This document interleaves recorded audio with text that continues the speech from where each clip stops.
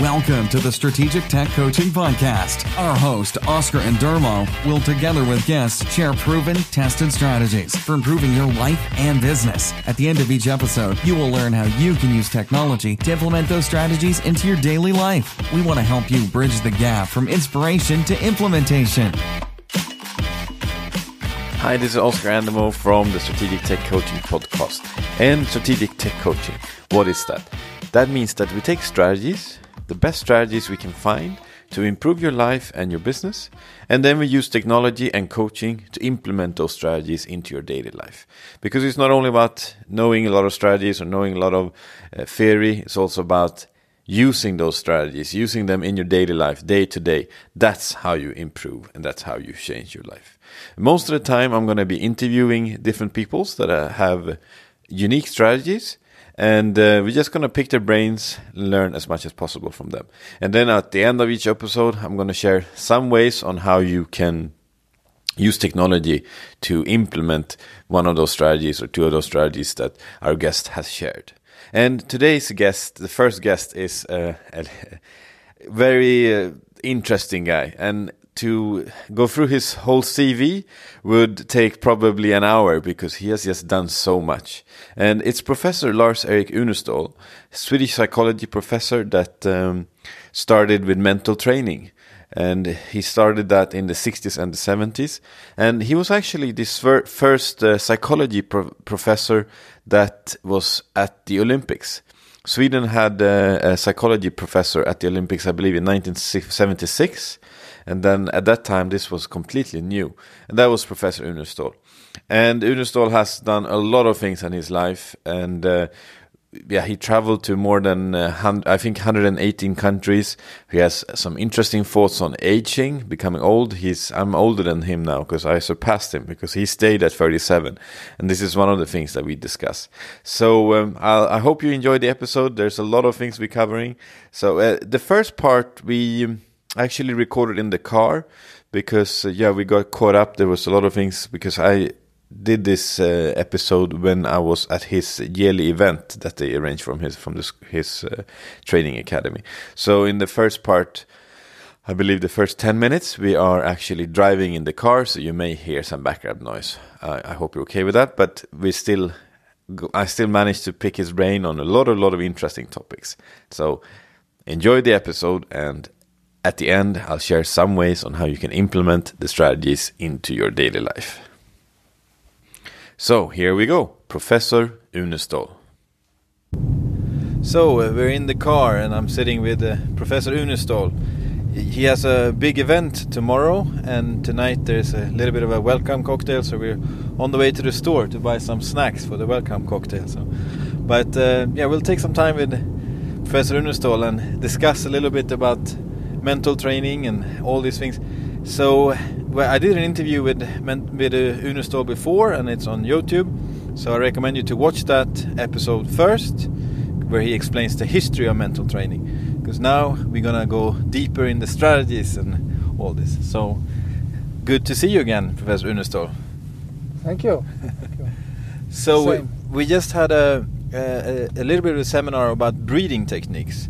So they say that breathing is the bridge, when in all the meditation techniques and in your mental training, you start with the focusing on the breath many times. So what are your thoughts on breathing? Yeah, when we were talking today and had a number of presentations, it was mainly about how to practice and how to use breathing in order to improve health and improve well-being. Often we were at the university hospital, and often in the hospital when you talk about breathing, it's about breathing problems and sickness and illness that has to do with breathings and lung functions. But the emphasis this afternoon was how can every person use breathing in a better way in order to improve well-being. Yeah, I came at the end, so I didn't see the whole seminar, but I understand that he was talking about putting tape over your mouth so you could only breathe through your nose when you were sleeping. These kind of things. So.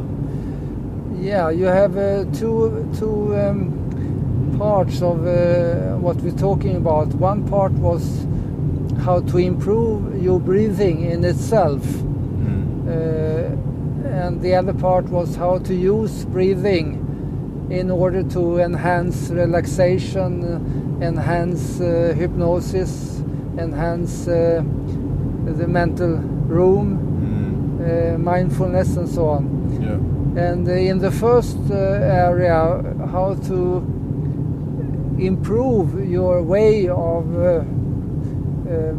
breathing, then the taping the mouth was one of the methods, because breathing through the nose seems to be a better breathing than through the mouth. Yeah, I'm gonna try that myself to sleep with taping my mouth so I can only breathe through my nose. It sounded like an interesting experiment, and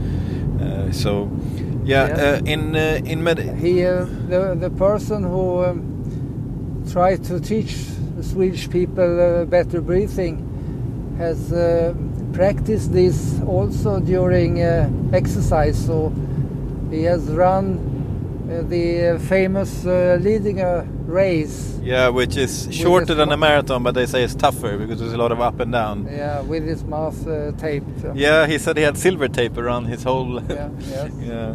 So I know that when you develop mental training, you did a lot of research on different ways of accessing alternative states of mind, right? You looked at different methods around the world.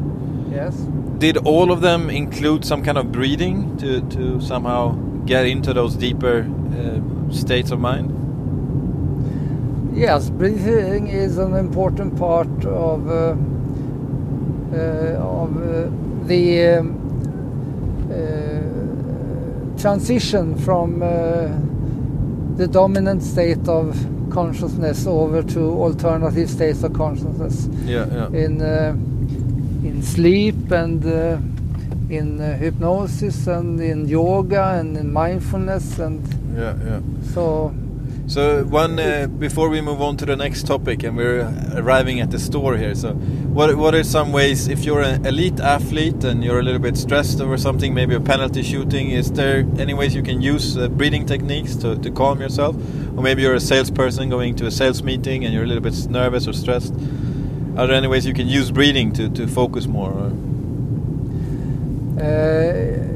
Yes, in terms of performance, there are different ways of using breathing in order to increase performance. One thing which is totally new, which was presented this afternoon, was to use holding your breath in order to enhance performance. And the people behind that are both world champions in freediving, right? Freediving, and they have used it for their own performance, but now they have practiced this also with the swimming team, and with very good results. So, and this is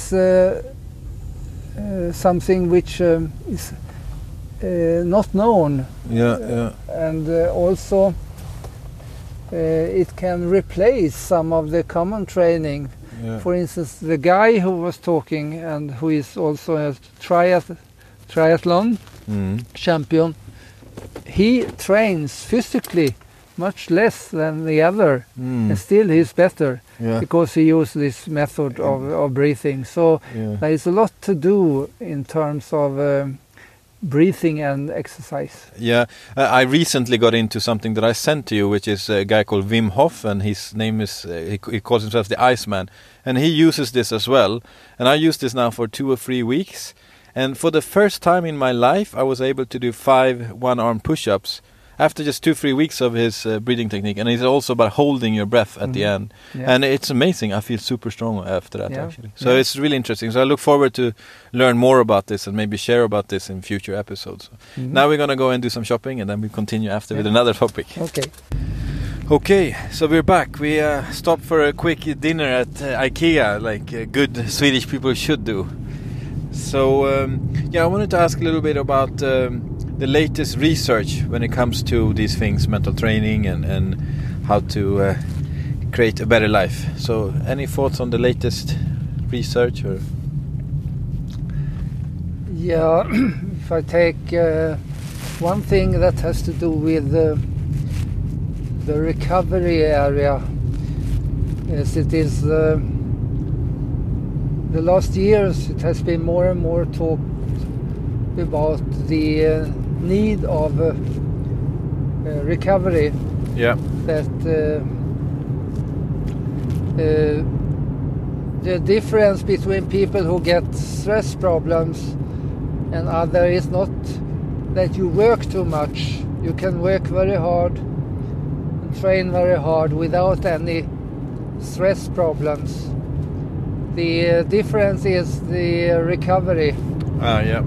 So in order to get good recovery, then there are three areas of mental training which are important. One is to be able to detach, to leave, for instance, work. When you leave the work physically, you have to leave it also mentally. Which is a big challenge for a lot of people, and especially now with technology that you constantly have your emails, and so that's a big challenge for a lot of people, I think. Yeah. Okay. And the other two are? And there we have especially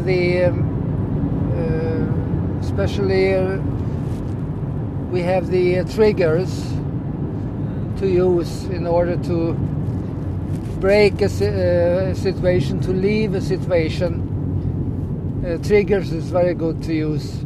The second area is recovery in the day, and the third area is recovery in the night during the first hours of sleep when you have the deep sleep. Yeah. And if we take the second area, recovery in the day, then there is some new research showing that what people believe is rest is not rest at all.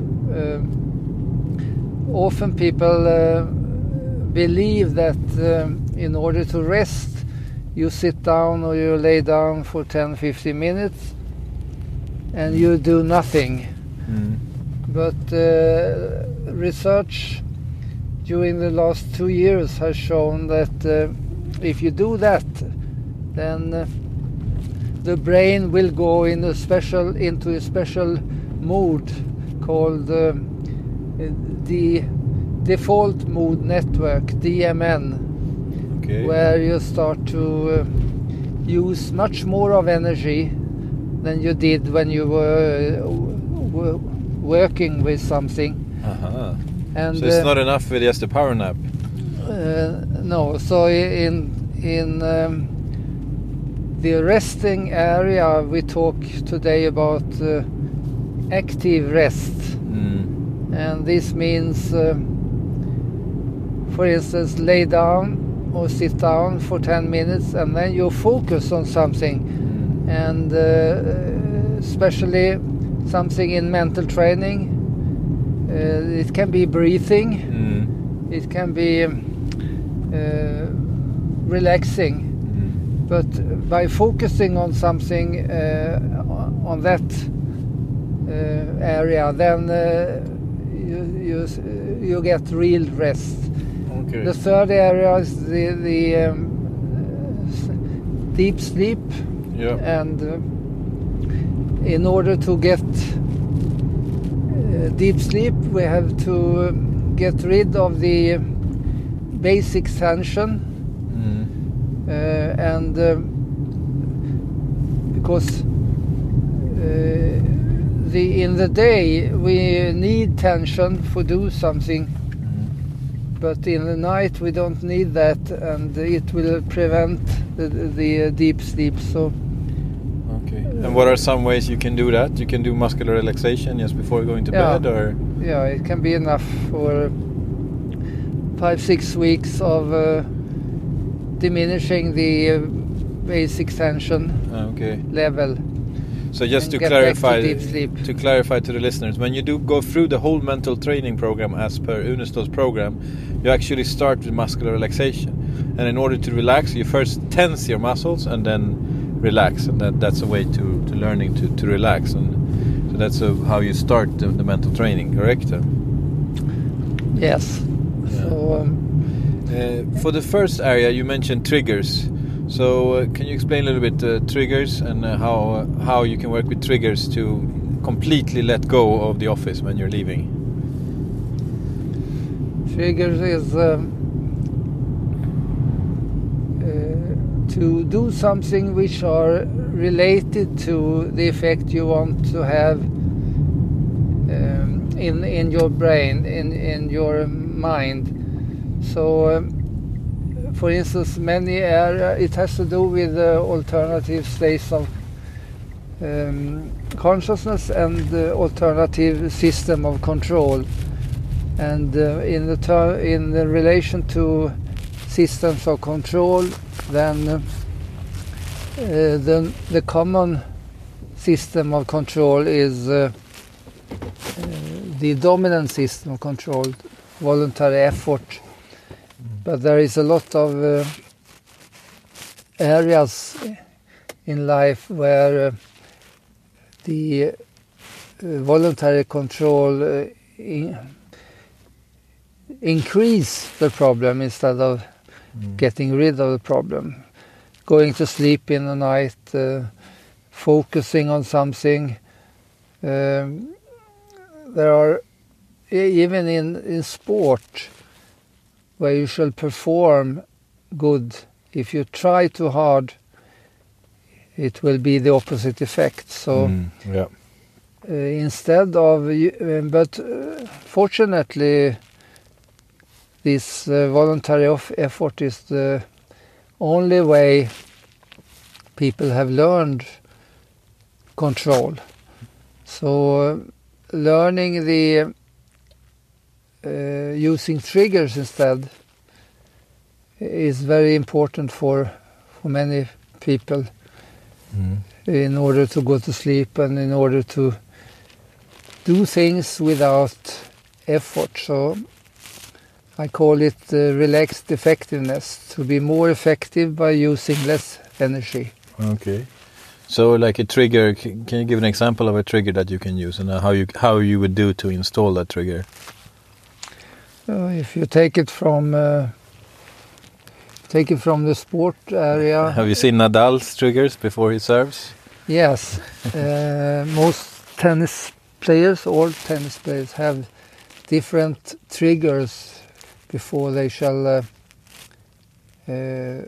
perform good. So basically they link something physical to an emotion, or how would you describe it? Yeah, in their brain they have a connection between a good performance and the trigger which are related to former good performance. So by picking up former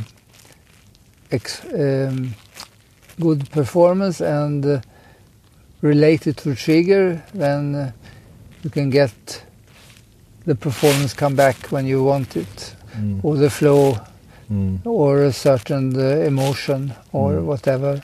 Yeah. In strategic tech coaching, we talk about using music as a trigger, which is quite powerful. You know, you have a song that is maybe linked to your loved one or something, you know, and you play that song and you get back to the emotion, and you know. Yeah, it's possible. Yeah. And if you take the example with the going to sleep, then many people have some things that they do in order to go to sleep. Some kind of ritual. But it depends how effective it is. Depends on how much connection it is between what they're doing and letting sleep to come. Yeah. Okay, so we're back at the school here now, so we're going to break for a while and maybe discuss another topic later. So thank you so much.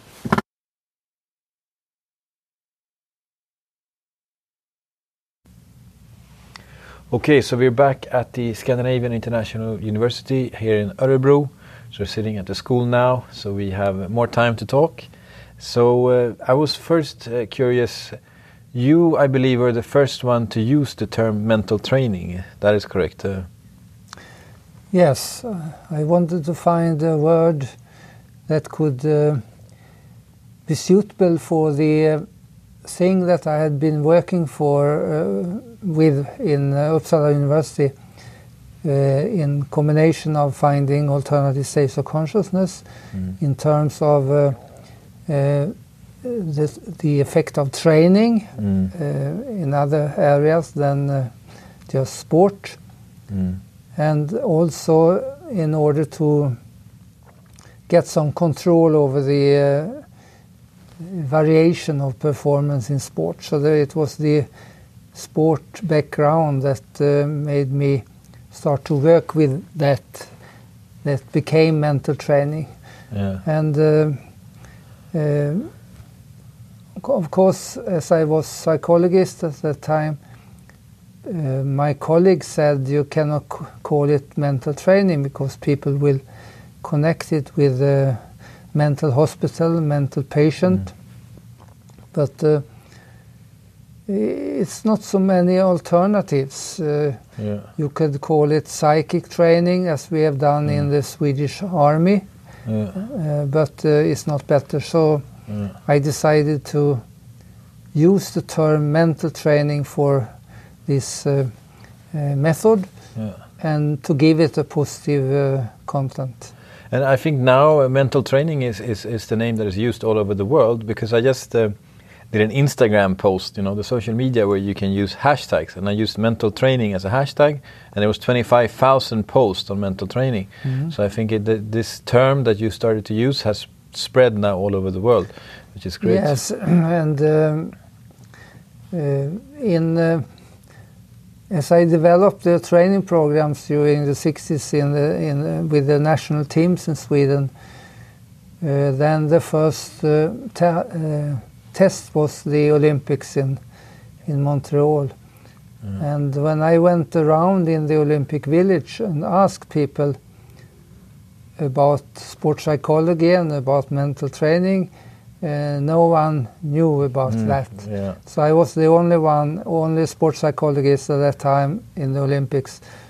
And but the rumor about that Sweden has started something called mental training. Secret weapon. Spread around. So between 1976 and 1988, with the Olympics in Korea, Seoul, I was invited to 12 different countries of the Olympic Committee in order to introduce it. You were in Australia, right? And US. Australia many times, yes. Yeah, as a guest professor. And So there was some kind of revolution for mental training up to 78. But at that time it was only used in sport in other countries. And still around the world it has been mostly used in sport. So it's first now, because in Sweden we have used it in all areas of society. In the school and business. And it starts to come also in other countries now. Because, for example, if you in social media now, there is this viral thing that some schools have been practicing meditation, mindfulness meditations or something instead of detention. And I was thinking, well, we did mental training in the schools in Sweden already in the 80s, because you did projects with the Swedish school system. Because I remember when I was a kid, after gymnastic class, we lay down, and I realized maybe 20 years later that was actually your voice we were listening to. So we had like 10 minutes relaxation after gymnastic class, and I remember how it was really a good effect on me, Yeah, so. I started with a friend to make a project with mental training in the school system 1976, and he made his dissertation, a PhD, about the effect after 6 years of research, and the effect was so good that mental training became a part of the Swedish school system. First, during different names. In the beginning, it was regulation of tension control, and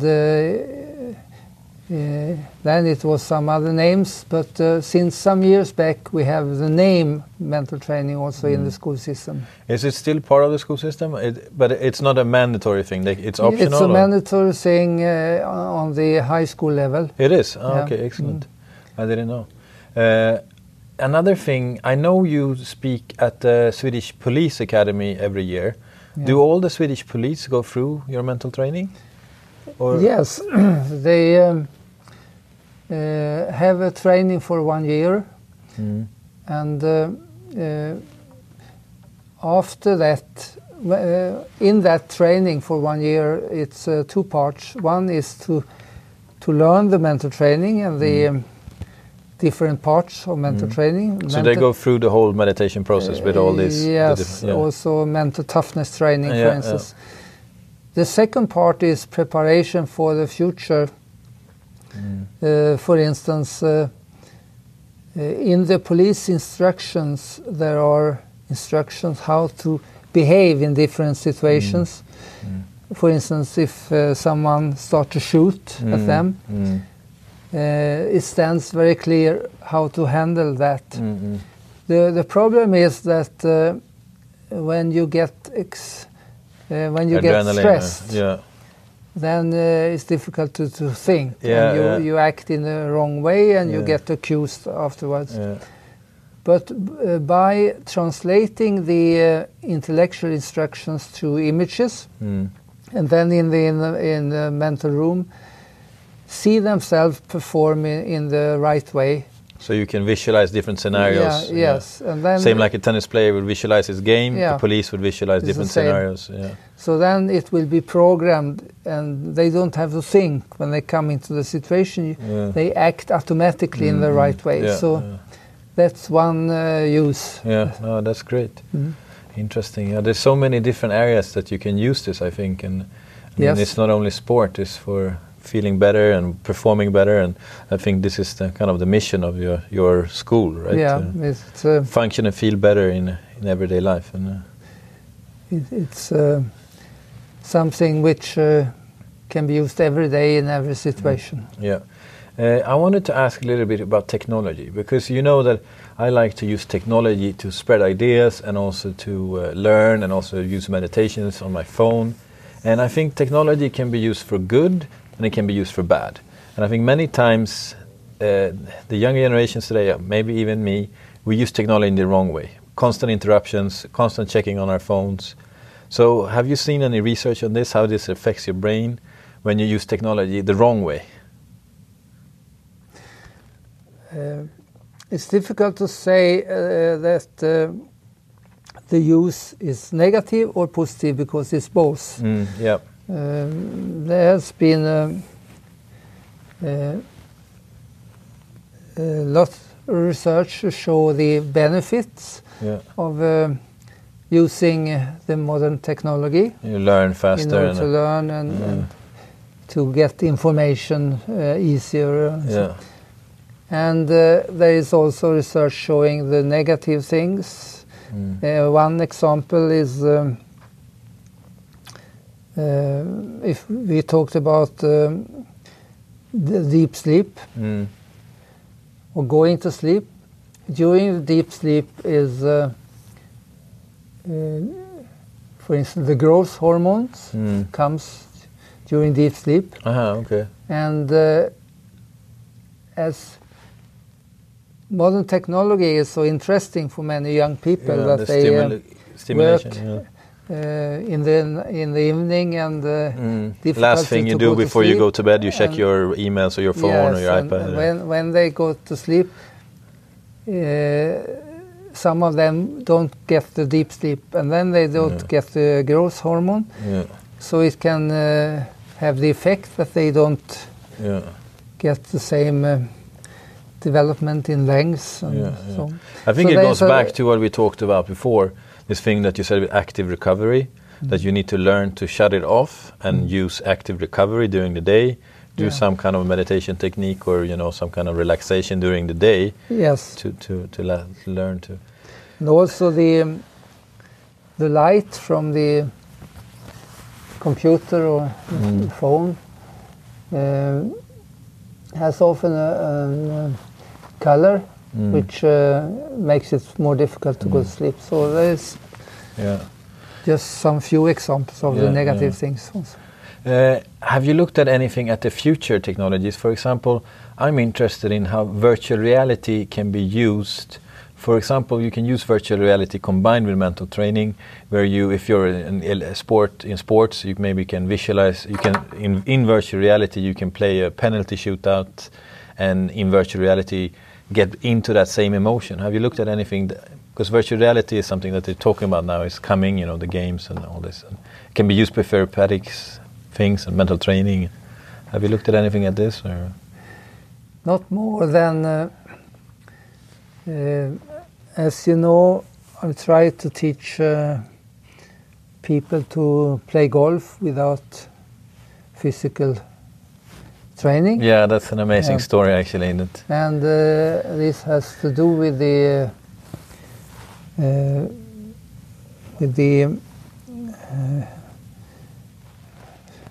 mirror neurons. So you learned people to play golf without holding they were watching other people play and pretending. Yeah, but they were seeing themselves in the other people, and that is a way of using mental training to get identification with the goal images you want to have. You see some other person, but you see themselves in the other person. Yeah. And it's a little of what virtual reality can do also to make the images more vivid. Yeah. So there is combinations or possible now. It has been two different areas, but in the future it should be interesting to combine these two areas. I look forward to, because I can imagine a lot of possibilities with this, actually. Yes. I know you have some interesting thoughts on aging. I'm getting old, and I'm older than you now, because you stayed at 37, correct? Yes. So I've surpassed you now. Yeah. So what are your thoughts on aging? I look at you as an old uncle. Yeah, exactly. Yeah. So what are your thoughts on aging? You have 2 days to discuss this. Yeah. Very short, you can say that first there is a lot of interesting discussions about age and how long life we could have. Yeah. And there is one researcher in England who says that the first person who will live 1,000 years has already been born. Yeah, I've seen his TED talk. What's his name, that researcher again? I don't remember, but Anyway, fascinating. So this is one area. The other area is if we look at aging as it has been, or as many people think, it has been combined with the decline theory. And the decline theory means that it's rather natural to develop during 20 years, to stay for 50 years and then go down, decline, mentally and physically. However, that had to do also with the belief that the brain is finished, developed at 20 years of age, and then it goes. Yeah, I remember down. when you were a kid, I always thought that when you lose your brain cells, you can't get them back, because that's what the research said at the time. But that has changed now, correct? Yeah, and since a few years. Thanks to a Swedish. Yeah. Oh, we had a little bit of a technical fault there, but okay, let's continue. Yeah. Yeah, the brain continues to produce new nerve cells, the lifelong. Why haven't we detected that before? Why have we believed in the decline theory? Yeah, one reason is that my friend, the Swedish researcher Peter Eriksson, he showed that in order to keep the new nerve cells, we have to use it. So it became the saying, use it or lose it. Yeah. So if we don't use it, then it disappears. And what happens when we get older is that we start to use the brain less and less. Yeah, people retire and play golf and drink wine the whole days. Retirement, you lose the mission concept. Who wants my resources now? You lose friends from the work. The identity, who am I now when I'm not this profession and so on. So there are a lot of... To be honest, I don't believe in retirement anymore, because retirement assumes that I don't like what I'm doing. But if I love what I'm doing, why should I ever retire? And some of the things, not everything that I do, but some of the things that I do, I love doing it. So I have no intention of retiring. I want to continue as long as I can, So why should I retire at 65, And it has been known for many years that people without a certain year of retirement, with free professions like authors and so on, live longer. Because they don't have this. I think Dale Carnegie did his last public speaking when he was 94 or something like this. He was always on stage. Why stop if you love what you're doing? And that's, you travel all over the world and speak and talk about your mental training concept. So so this is one thing, and the other thing is that you connect often, because of the decline theory, you connect things to happen when you get older. When someone is 50 or 60, 70, now I expect things to happen. And of course, expectation is a very important part. Yes, the goal image. And I remember my grandparents kept saying that, we don't have as much energy because we're so old. And they kept saying that over and over again. And of course, if you say that, sure. It's you just make it stronger. So Now, I think we can do a whole episode on this in the future, because there's a lot of interesting ideas about this. Yes, I decided then 25, because you mentioned 37 years. I decided 25 years ago to take away my age by hypnosis. So after that I have... So how old are you now? 37. Because I know when I am born, but I cannot connect it with a year now. So, but then I detected that I needed some identification, because if I didn't know anything about how old I was, then it could be 150 or whatever. It was some uncertainty. So then I told myself, which is the best year of my life, and I found 37. Okay. And then I programmed in 37 years to stay at that age. Actually, one of the first time you and me met was when I did my coaching certificate in Thailand with you. And I already done your course, the mental training course. And in the course you say this, that you blocked how old you are. So we were walking on the beach in Thailand, and I think we were on the way to that restaurant on the beach there. And I wanted to test you. So I asked you, Uneståhl, how old are you now? Because I wanted to see your response. And your response was immediately, well, I don't know, 37. So, and this was 2011 or something like this. So it's interesting. No, I didn't say I don't know. I said 37. Yeah, probably 37, I don't remember exactly. I know I'm 37. Exactly. So another thing that is not related to this, but you've been traveling a lot. I'm a big fan of traveling, and I know you're in part of the 100 Club in Sweden, the people that have been to more than 100 countries. How many countries have you been to now? Do you know? I think it's 118. 118. And I think according to UN, it's like 196 countries or something in the world. Yes. It depends on how you calculate. We have 3 people in the club who have been to every all of country. them. Yeah. So my personal goal is to reach the 100 Club, and I think I'm on 46 or 47 now. But I think traveling is a very good education, and I think people sometimes in countries that are well off, countries like Sweden or even UAE, Dubai, where I live, that people from those countries, maybe when they're 15, 16, should go to a poor country and volunteer, and just to get some perspective. So what are some thoughts on traveling and like the learning from traveling? Because you've been all over the world. 118 countries, that's quite a lot. And you're only 37. Yes. It's as I work, and also my university works with this lifelong learning idea. Which is, I really like that concept. So this is one thing, but the other thing be learning. I work with is the daily learning, and every evening ask yourself, what have I learned today? Also, who did I learn most from today? We know that informal learning in informal situations are the most important learning in life.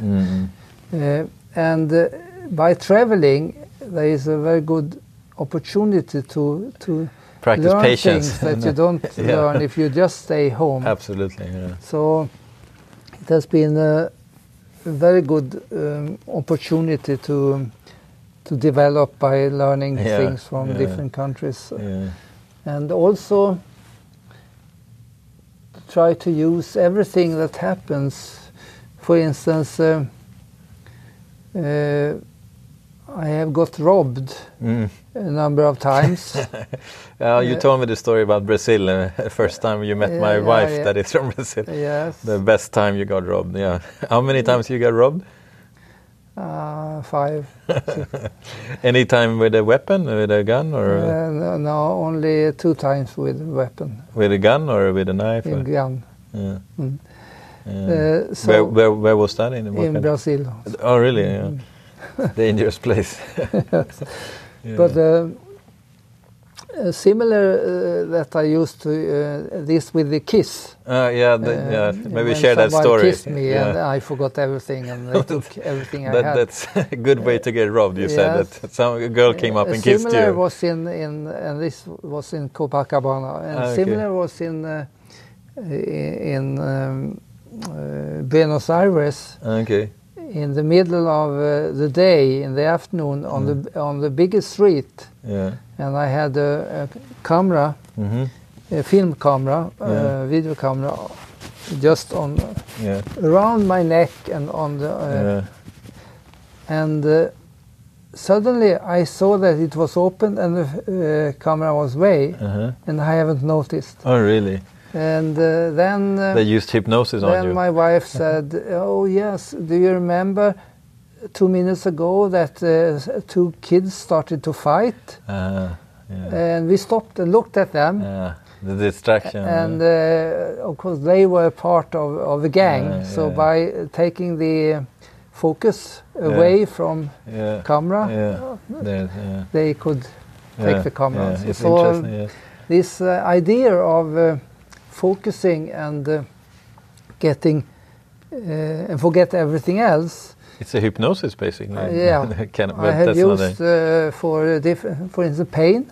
In chronic pain, I use this method to take the pain away from the awareness area into the back of your head. And normally you don't notice your pain. The same with tinnitus and other problems. So that is a very good application of this robbery thing. So you learn to. I mean, trance phenomena in hypnosis for some people might sound a little bit weird, but there's so many weird things that can happen. So we shouldn't make the listeners feel weird about this, but what are some of the strangest things that you've seen in trance phenomena? I heard someone, for example, that someone got hypnotized that a person in front of them was not there, and that person saw through that person and saw what was behind it somehow. I don't know, in trance state. But what are some weird things you've seen in trance hypnosis state? Yeah, I made many such experiments with negative and positive hallucination, where you see things that are not there in reality. Or you take away by saying when you open your eyes, you and me will be alone in the room, and even if there are people around in the room, they will not see these people. But if you ask them to go through the room, they will avoid the people. But so some part of them will know. So they will, they will not just walk through the person. No, they will. That's and really also, interesting. Yeah. If you put a hat on these persons in the room and ask them, and they will say, "Oh, very funny! I can see a hat going around in the room." So they see only the hat, not the person. It's interesting. The mind is such an interesting. Yes. And I know you for example, but this is, I think, for hypnosis is a regular thing, but that you can do operations without anesthesia. Yeah, my wife has made several operations without any anesthetic. Yeah, anesthetic. Didn't you do the same in Thailand? Even big. When you had an accident in Thailand, didn't you do the same thing? That you said told the doctors that no need for. Yes. And what did the doctor say? But that was not so big that she has made. She has made bigger. Oh, really? And that's the same. She used to move away from the body, to place yourself at the side. And it's the same phenomenon that people close to death report, out of body experience. That they see themselves from the ceiling down. And that can be done by hypnosis. You can move away from your body. And that has been used for in people who in torture situation, when they get tortured, that they have succeeded to leave the body. So they don't feel any of the pain. They don't feel anything. So it can have a big value in different situations to be able to do that. So I want also to give some strategies that the listeners can use in their daily lives. So in the blog post of this, I'll give you a link to maybe some of the apps that you have, so you can download the mental training techniques. But is there any particular strategies that you want to share with the listeners that they can use immediately? Something to improve their lives? We talked about learning for life, which is, I think, is a very good strategy that use your daily life as growth school, learning from day to day. But any other strategies that you want to leave the listeners with? What we have been talking about today, the breathing thing is easy to learn. It's difficult to get automatized, so you don't have to think about it. So practice. But breathe in for your nose, breathe deep into your stomach. Yes. Tape over your mouth if you want to go all in. Yes. The things where you get control over your thoughts, because I have shown that most people have get more caught by negative thoughts than positive thoughts. And if they try to prevent the negative thought, it will come more often. So by using effort to get rid of it, they will increase the problem. So the strategy there is, one of the strategies there is to do the opposite. You don't fight it. Let it come and let it go. You don't have any receiver, because it's not the thought in itself, it's your emotional reaction on the thought, which is the problem. Is this thing when you're trying to get to sleep, when you start thinking, I have to sleep, I have to sleep, I have to sleep. Yeah, the same. To use the opposite. Let the sleep come, let the thought come, and let it go. Allow it to be there. So this is a very simple strategy, but it's effective. So mental training, even if the main thing is the learning things after training, which be automatized part of yourself. There is also things that you can do for changing a certain situation, breaking a state, or introducing a good state in a situation. Yeah. So there are both techniques for immediate change and techniques for long-term changes. Yeah. No, and I see that. I mean, in the mental training, that the effects are some kind of subconscious, and then I have different NLP techniques that I work with. That when you change your body language, or the way you're breathing, or what you're focusing on, and then you can change your state quickly. Mm-hmm. So I think both are really powerful, and I like the term when you say mental training, that it's the mental aspect and it's the training aspect. It's not, you don't do it one day and then that's it. You train over a period of time, Yes. So I like your name, mental training. Yeah, good. Anything else, or that's it? I think, to be honest, I could talk for hours with you. So maybe we can do this again one time, because I know you have so many stories. And you are welcome to come back, or I come over to Dubai. Yeah, exactly. We can go for a walk on the beach. We were supposed to go... or in the desert. Yeah, exactly. We were supposed to go for a walk today, but it was a little bit cold here in Örebro. So we decided to do the podcast inside instead. Yeah. So I hope to do this on a beach in Dubai or in the desert next time. Yeah, good. Look Thank you so much to that.